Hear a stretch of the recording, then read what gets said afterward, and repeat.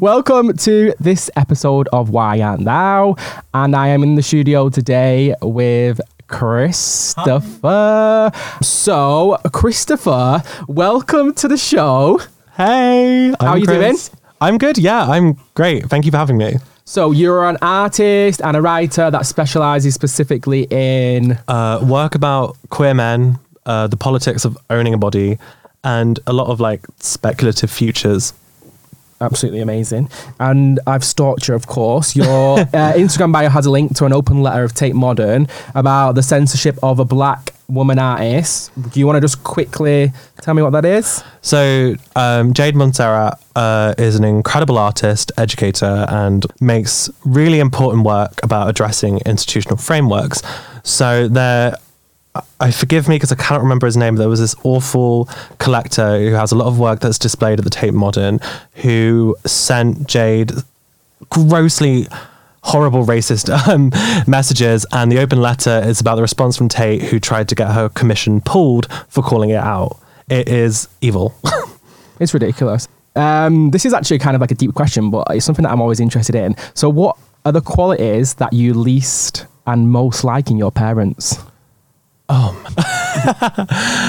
mean, the qualities I most like about my parents was my dad's big dick. You shut your goddamn whore mouth. I thought this was going to be like question time. What I do like about my parents, I think actually was a kind of thing like anything you want, you have to work hard for. My parents did go to uni, and then like me and my sister were the first to go to uni, and my parents were always like, you can do anything you want in your life, but you're going to uni because we couldn't. So you're going. And even though I did fine art and they were a bit like, oh, you could have been a doctor or so. They were always kind of like, you know, you're working hard at this. And even though they don't understand what in the slightest what I do, they're still proud anyway. Yeah. And that kind of pride is special because they're like, I don't understand what you're doing. I don't understand this world, but you're happy and other people are telling me that you're good. So I'm amazing. I'm just going to go with that. I'm going to go with the flow. I can appreciate the work that you're doing, which is nice. I think my parents actually wanted kids who were different to them, which was kind of cool. Like, what are your parents like? Describe your parents. Describe your parents in 3 words. Okay, so stern, loving, argumentative. It's a great mix. Yeah. I mean, like, my housemate would be like, you always sound like you're arguing with your mum. And like, we were just talking. This is everyday language, yeah. It's like, we're like a family of lawyers. Like, we all have a case. We will plead it. We will pick it apart. You all listen fairly. When you all got something to say, you all listen fairly. We're a bit more like defense lawyers. We put in a few tricks in there. We've all got a bit of a spin. Through degrading comments. Yeah. Right, okay, so thank you for asking those questions. Without further ado, I'm just going to drop the theme tune and get shit going. Yeah? So...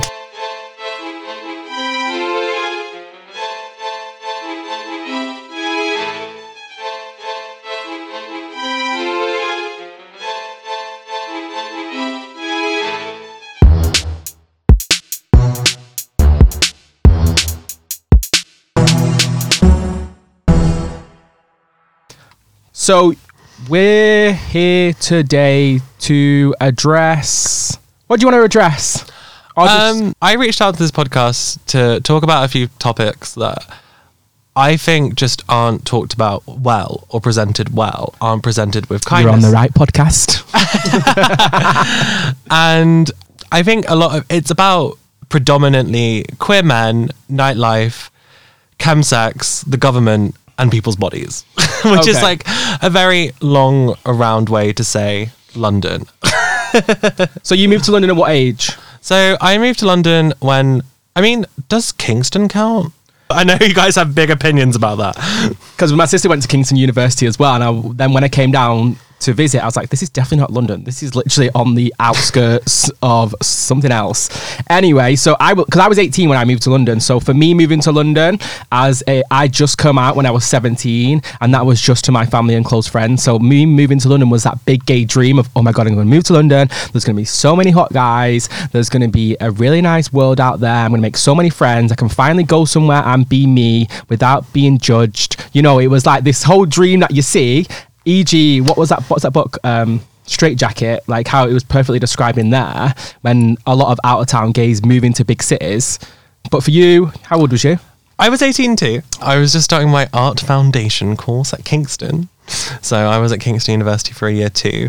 And I think actually what you've said there about that utopian dream of I'm going to move into the city, and for every reason I wasn't liked, was afraid to be who I am, is going to be the reason that people like me.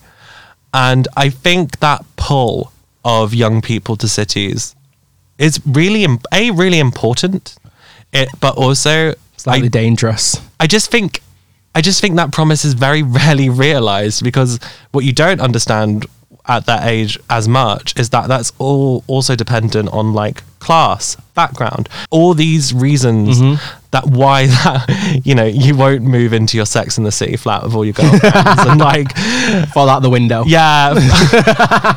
I think that little heartbreak that most young queer people have in their early 20s of this isn't what I thought it would be.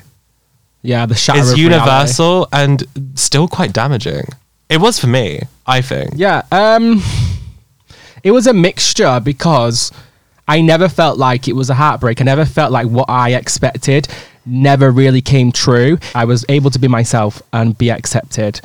I've only ever had 2 comments made against my sexuality, 4 comments against my race in London. So it was never like my dreams were shattered in that way. So just explain to me. Yeah, I mean, that was, I realised, quite a dramatic statement, but I could say, No. I know, I do a lot of writing. I'm so interested in just like narrativizing the shit out of my life.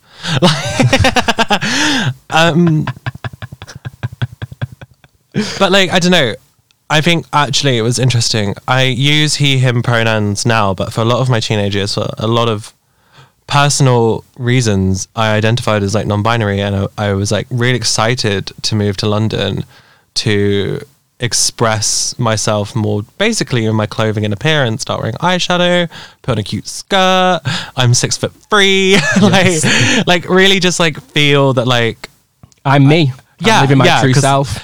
And I think I really put London on a pedestal. Like this was the place where everything was going to happen for me. And it was it's naivety. I think like you are so naive when you move to London in terms of like living your dream queer life. And like, especially because I was just like engaging all of that media, like Queer as Folk and Skins, where like everyth's just like big burst of hedonism, and even all the pain, you look beautiful. Yeah, like, like I'm a bit true. Effie Stoneham, one tear falling down my cheek, like snatched, and I wasn't Effie Stoneham. Reality check. Yeah, reality check, and that reality hit me hard. I had to make that mistake. But like in terms, I think of like queer loneliness. I mean, loneliness is an epidemic anyway. It's in this like weird phase of capitalism where we're constantly told that we've never been more connected, but none of us have ever felt more alone. Like I think a lot of experience I had when I was younger was like what led to maybe a slightly more unhealthy view of sex, which then led to like me getting into the scene I did. But in a way, I want to drive the conversation from chemsex away from trauma and tragic backstories. Where did you go in London for nightlife? Oh man, when we were in Kingston, we used to track it like from Kingston to Dalston Superstore. You come all the way over here for the Dalston Superstore. You know Yeah, what? I've never been to Dalston Superstore. It's never. fine. It's all right. No, it was just like this kind of an epic pilgrimage of me and 2 other queer people in my foundation, like managing. I mean, I'd get like 3 night buses over 2 hours from like 3 a.m. to 5 a.m. and get back to my halls in like Surbiton. Like I can barely get out of bed now. Like the energy drop from 18 to 24 Isn't is it mad? real. Remember when you used to go out like on a Friday and then you wake up at like 2 p.m. on a Saturday, then you go out again on Saturday night and you literally had all the energy and your body just recovered so naturally. Nowadays, I go out for 4 hours. I'm done for 2 days. I've got a 2-day hangover. Yeah, but it's just like really interesting in terms of the way that queer nightlife has changed. I mean, like, the combination of sort of nightlife and drugs has always been part of the UK culture, like so embedded in our music scene, so embedded in our cultural scene. I mean, you only have to go to an art gallery to see how people just aren't over 90s rave culture. Like, it's just constantly rehashed. But then, like, But I like that.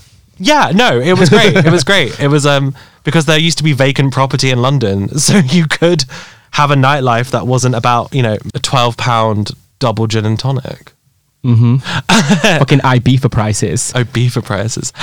But what's been really interesting to me and my research, so a lot of my work and writing has been about sort of like, I guess it's known as like the chemsex crisis in London. But then when you compare like media representations of like chemsex and then media representations of like 90s rave culture, I mean, There's no difference. there's so much difference.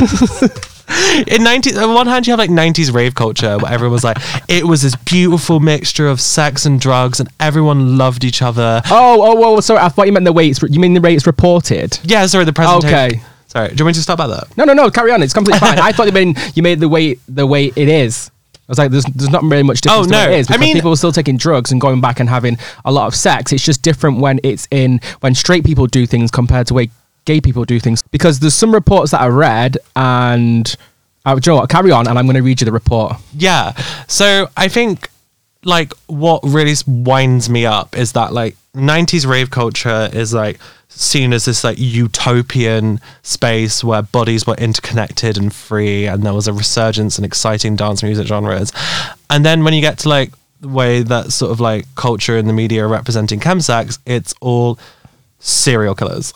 It's all sort of monstrous. So I don't have like the most first person experience in chemsex. So obviously the difference is you go to usually an after party, right? To take drugs and have sex. Not necessarily after party, it's just a party to take drugs and have sex. Like if you go into the definition of what chemsex is what? 100%. Like, there's nothing to do with like sort of like in terms of sort of like cultural music production. But like what's interesting about that link is that sort of chemsex had its boom, particularly in London and then many other city centres, because the sort of lack of vacant property. So in terms of sort of like the ongoing gentrification and like reselling of land, particularly like I'll just speak about London, clubs started to have to close at 3 on the dot because someone had built a very expensive set of flats next to it and was now complaining about the noise. So this kind of shrinkage of spaces for queer people to get what I suggest that culture was offering went to zero, really. Clubs close at 3 a.m. pretty much. I mean, 5 a.m. if you're lucky. And 7 a.m. if you're in Vauxhall. Yeah, I'm surprised they still even get away with that. Like, I'm still surprised now to see places open at 7 a.m. Or 24 hours. There's some clubs that are actually 24 hours. It's a very, very rarity, but I think there's one or two that is 24 hours. Anyway. And I think that... No, I don't think. Chemsex was just like, it started at the after party, where to go, and it closed, and then it became its own thing. And it really only got into the media in sort of, I would say, the late noughties going into like the mid-10s, where suddenly it was a tabloid go-to for a while. There'd be constantly like horror stories. There was like one in The Guardian about like a guy who used to be in the army who like ruined his life. Yeah. And barristers going to chemsex parties, and vicars. Our father who are in heaven. I mean, the vicar one did make me. But like, there's kind of like culture of like gay men being monstrous and gay men being predatory. Yeah, this is what I mean, the way it was reported, because there's also a lot of cis straight people that have chemsex parties, but yeah, it's rarely reported. It's always like demonizing to the gay community, gay and bi men. I've heard several reports from many sources that sometimes straight people do drugs and have sex together. In our world, in our country, never. But that's the thing, and that's the conversation that is not had as much, is about. I don't think it needs to be represented as a positive thing. There is a serious amount of danger, and there's a serious amount of people who have found themselves trapped and unable to escape because of the lack of government resources. Yeah. But this kind of media representation is one of the reasons why those resources aren't happening. And it's really interesting to compare it to a lot of like media, let's say, in the AIDS crisis. So shout out to Douglas Crimp, who's a cultural theorist and one of my favorite writers. He wrote a book called Melancholia and Moralism. So essentially moralism was the media and cultural response post-AIDS. So in the 80s going on to the 90s, it was about how the absolute atrocity of AIDS in the community was a justification for gay men to behave morally. So therefore, don't have many sexual partners, be in a committed relationship. Most of the time, it would be like, don't have sex at all, don't be gay. The way that situation was changed by Republican politicians, by right-wing media outlets, to say, well, the problem is that you're having sex. Not the problem is that you weren't having sex safely. Not the problem that like there wasn't enough resources and information available to young gay people. The problem was that you're just having sex. And for me, the chemsex representation thing is like, you know, you can speak to someone about the lack of NHS funding for mental health. You could talk about the fact that only really charities are the ones really dealing with people like London Friend, who are an incredible charity that offer like free therapy services for people who want to get clean. Or, you know, when you start to say these services aren't happening, then if people's only sort of understanding of the topic is through a serial killer drama on BBC One, then the problem is like, stop doing it. And that's just not fair, and that's just not nuanced. So you're saying that there's not been like the correct representation of chemsex parties in the media, but obviously this is what it is, because say my friend just works for The Independent and I was having a conversation, I was saying, you know what, I feel like an article needs to be written because I go to chemsex parties and it's a really nice experience and it's safe and it's in a controlled way. It's never going to be reported. So obviously the only thing that the media reports is obviously the bad things that's happening in the world to obviously scare people and fear people. Because I even went to a chemsex party and I actually never actually participated. I just sat there. Have you ever seen that? Have you ever seen that picture of that guy that's like that gay party and everyone's like wearing underwear and he's just sat there and fully clothed? That was me at a party. I mean, I was like having a good time, things like that, and I was having conversations. So I just didn't have any sex. Before that, the only information I had due to chemsex related was the chemsex documentary, which actually scared me when I watched that documentary, for Christ's sakes. And also the reports that you would read in the media, e.g., you know, there was an overdose, this guy. So one interesting article was actually this gay couple, one of them said, let's do some drugs, and the other one was, not, I've got work tomorrow. He was a barrister. He said, I've got work tomorrow, so I'm not going to do any.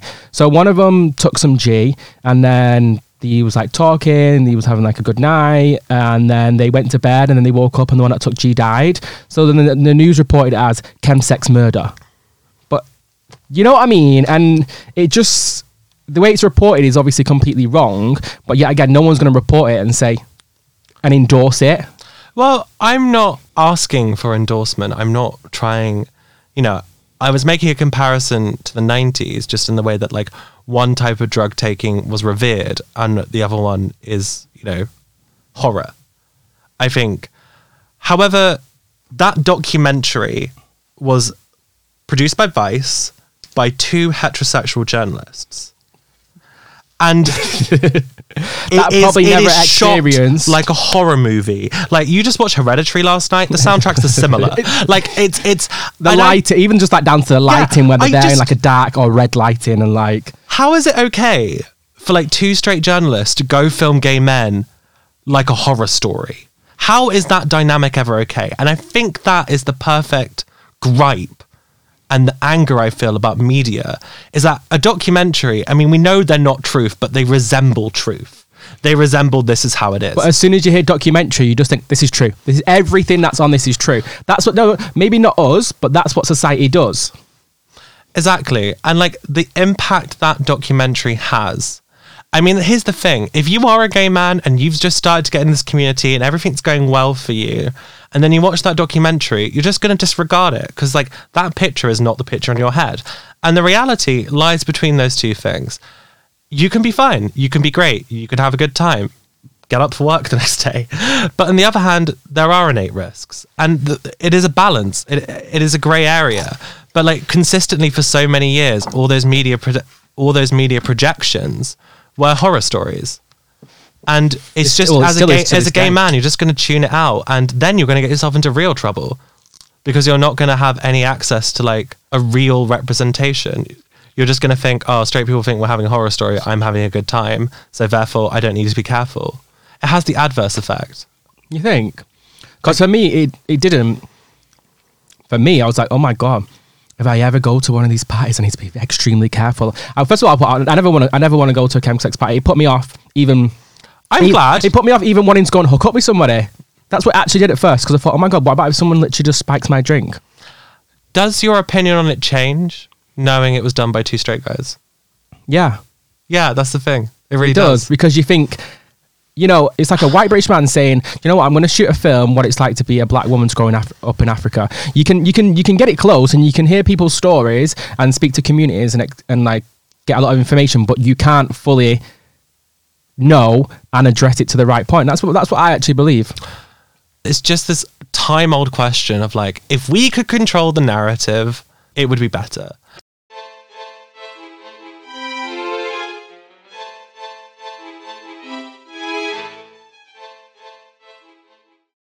But I know someone who actually works at the BBC and they get tons of BBC drama scripts about chemsex. Like, it is the hot topic. Like, there's been like the GHB murders, like that happened in like Islington. They get tons and tons and tons of scripts. And they reject most of them because it's just tragedy porn. It's just that, oh, young guy goes to a party, he's involved in a series of murders, he's beaten up, he's abused.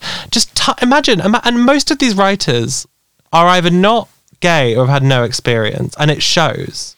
I think that there will always be a reason to convey gay men as predatory, and it will always evolve. Yeah. So, like, going back into the 50s, we were just a danger to children. We were all pedophiles. Like, all of those, like, public health, like, documentaries about, like, be wary of this gay man who's going to take your son. Yeah. And then it evolved into just basically, like, degeneracy. So, like, all gay men are degenerates. They are callous. They are crude. Do what you want, but keep it behind closed doors because what you do is innately disgusting. And then it changed in AIDS that gay men are a public health hazard. And then it just feels to me that, like, the view of chemsex now is the new way that we've managed to make gay men dangerous and gay men predatory and gay men both the victim and the predator. It's just like, we never get to control that narrative. But I think what you can actually hold faith in is, I feel like you could get together all of our friends and if you said, can you speak about what a gay man is? I mean, a lot of the connotations will be positive and not like drug or negative related. I have faith in that. I have faith in, like, I know. In terms of myself, I found myself in a position where I felt like my life wasn't as dark as that documentary, but it wasn't good either. And for a while it was. For a while I got the balance right, and then I didn't. And then things sort of imploded for me. And I felt ashamed, so ashamed of getting help because I thought I would be seen as like one of the men on that documentary or like one of the men in those tabloid articles. Someone who would put their own pleasure and their own hedonism over the safety of themselves and others. I felt gross. I felt horrible. And that was such a barrier for me actually accessing care I need and like basically getting my life on track and like, I'm doing pretty good now. Like, things have been pretty good. For a horrible year, things have been pretty good this year. And I think that's why this narrative matters. This is why the conversation matters. Because, like, lots of ideas that are necessary just seem radical to people. Like, bring up the conversation of a needle exchange to someone, and they'll be like, yeah. And I'm like, would you have it in your house? No way. Like... Would you have what? Like a needle exchange, or like a place where... Okay, yeah. So, like, needle exchanges are very good to talk about chemsex because in terms of... they are a way to stop spread of HIV and for drug users to be using safely in the way that if they bring in like a dirty needle, they can like change it for a clean one free of charge. A lot of them in a lot of countries also have like free injection sites. So like there'll be like a nurse there to help people administer to, you know, stop the deaths. Which is good. Yeah, and these are all positive things, but like you mention them to people and they feel like you're supporting probably people taking drugs. That's what one of the immediate reactions would be. Why would you support that? But it's not about supporting that. It's about it's going to happen no matter what, and it's about how can we control that and how can we avoid, like you say, the rise in HIV and the rise in other health complications for people that are going to use this. It's been proven time and time and again that decriminalizing works. So like Portugal, for example. Portugal, it's not illegal to take drugs. It's illegal to sell a lot of them, but you can have possession of them. You can be taking them, as long as you're not selling them, nothing is on you. And they're the ones who really invested in sort of community strategies in order for drug use. And it turns out if you treat drug users with problems as people, they're more likely to accept help. Exactly.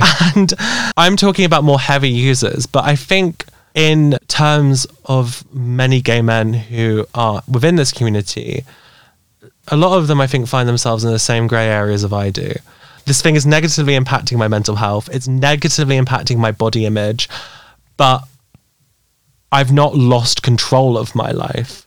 I've just started to get myself into something I don't feel I can get out to. Because but isn't that losing control? Yeah, but not like it is on TV. I'm not missing for 7 days and I've got teeth. I've got teeth.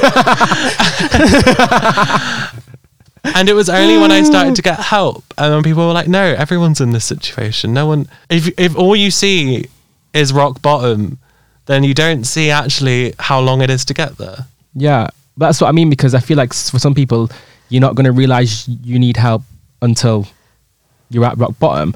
But if you just kind of take a step back and just address the fact of what chemsex is in a way, so it's sex under the influence of drugs, usually GHB, methadone. What's the other one? Meth. Just shorten that. Yeah. So as human beings, we enjoy to have sex. We enjoy to take drugs, and I just feel like it's also the way that we look at drugs, because I have no issue with people taking drugs. I'm like, drugs are good in certain ways. If you do drugs in a controlled environment around a good group of people, you can have a nice experience within drugs. Give or take heroin. I mean...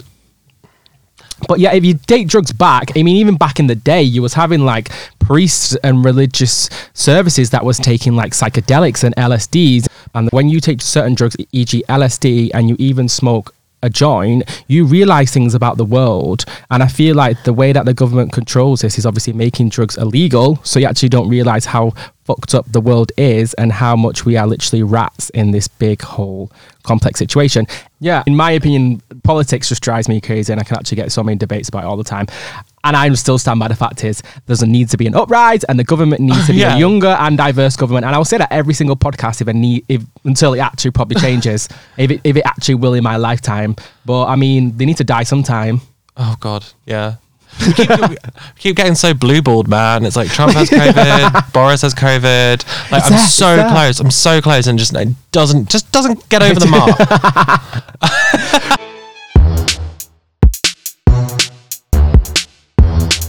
Anyway, going back to what we were saying, so last year there was 20 to 30 deaths due to a overdose at a chemsex party. Accidents, as they want to call it.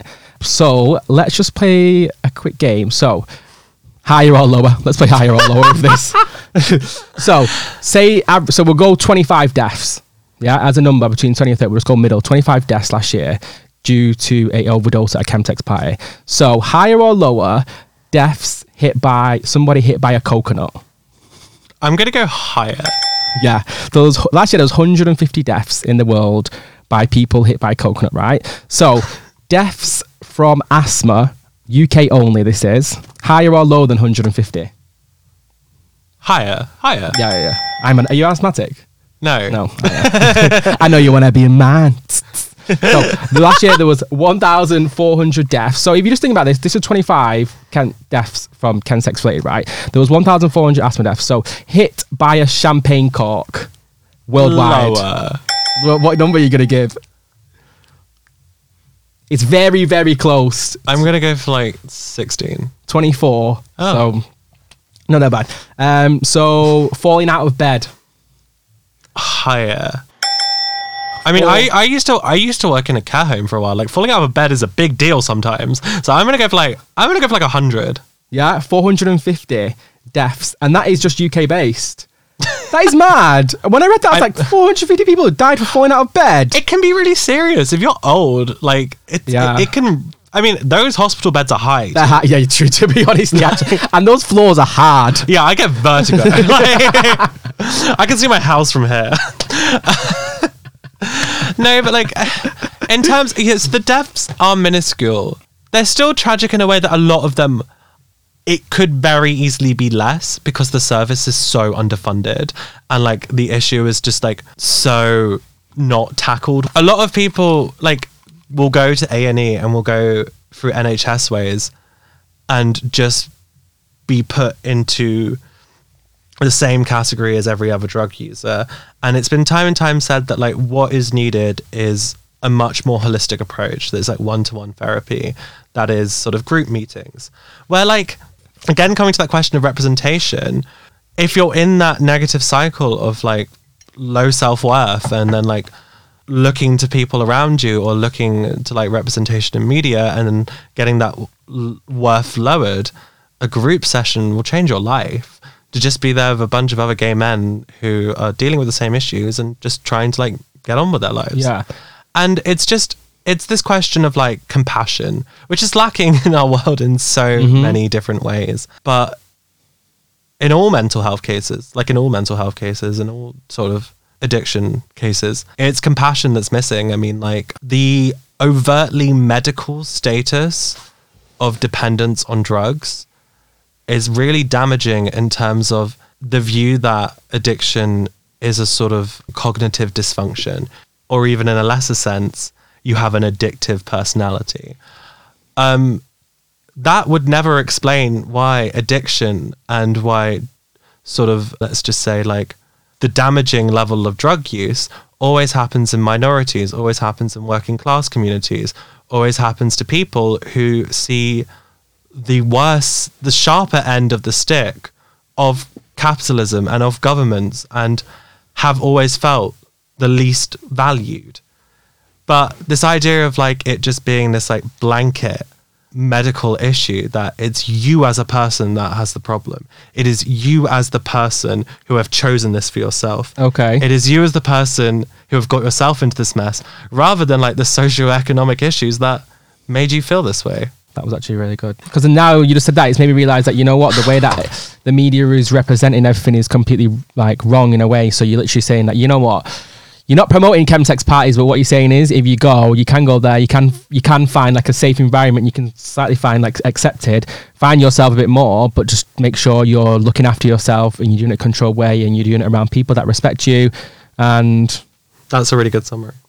That's it. Yeah, that's what that's what you were saying. Yeah. Yeah. So what is one thing you want somebody to take away from listening to this podcast?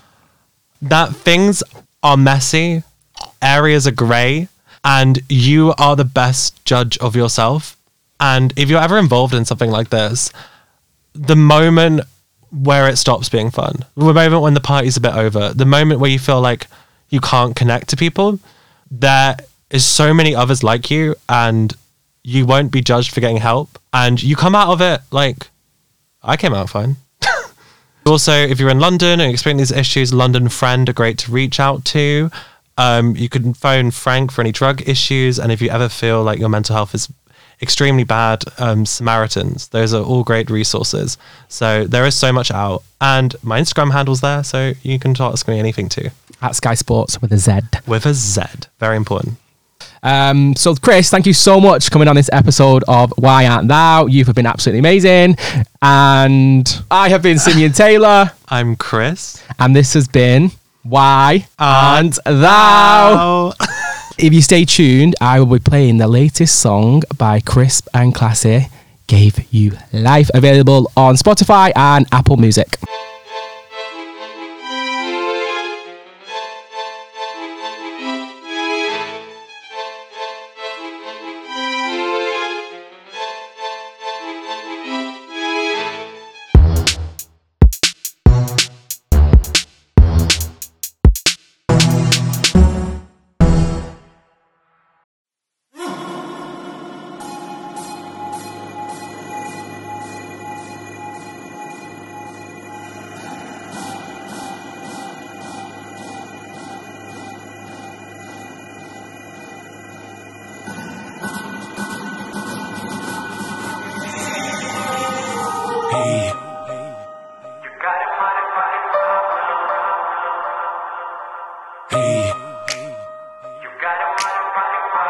Too bad you don't know what it is. I do, I do, I do.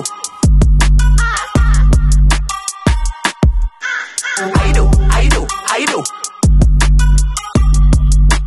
Ra-ta-ta-ta-ta-ta.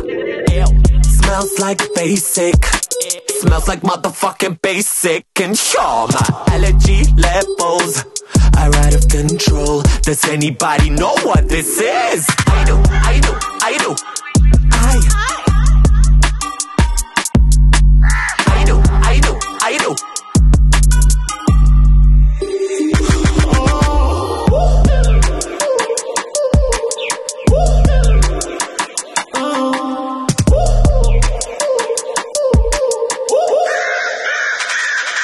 I gave you life, I gave you life, I gave you freedom, took you high. So don't be climbing back to me, no.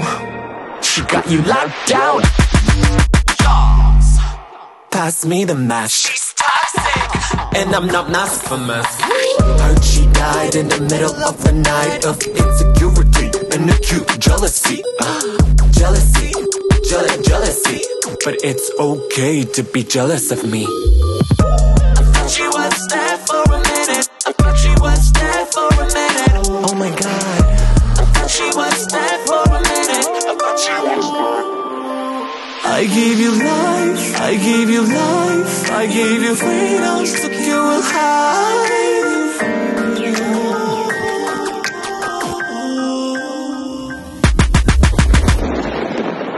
I gave you life, I gave you life, I gave you freedom, took you high. So don't be climbing back to me, no. She got you locked down.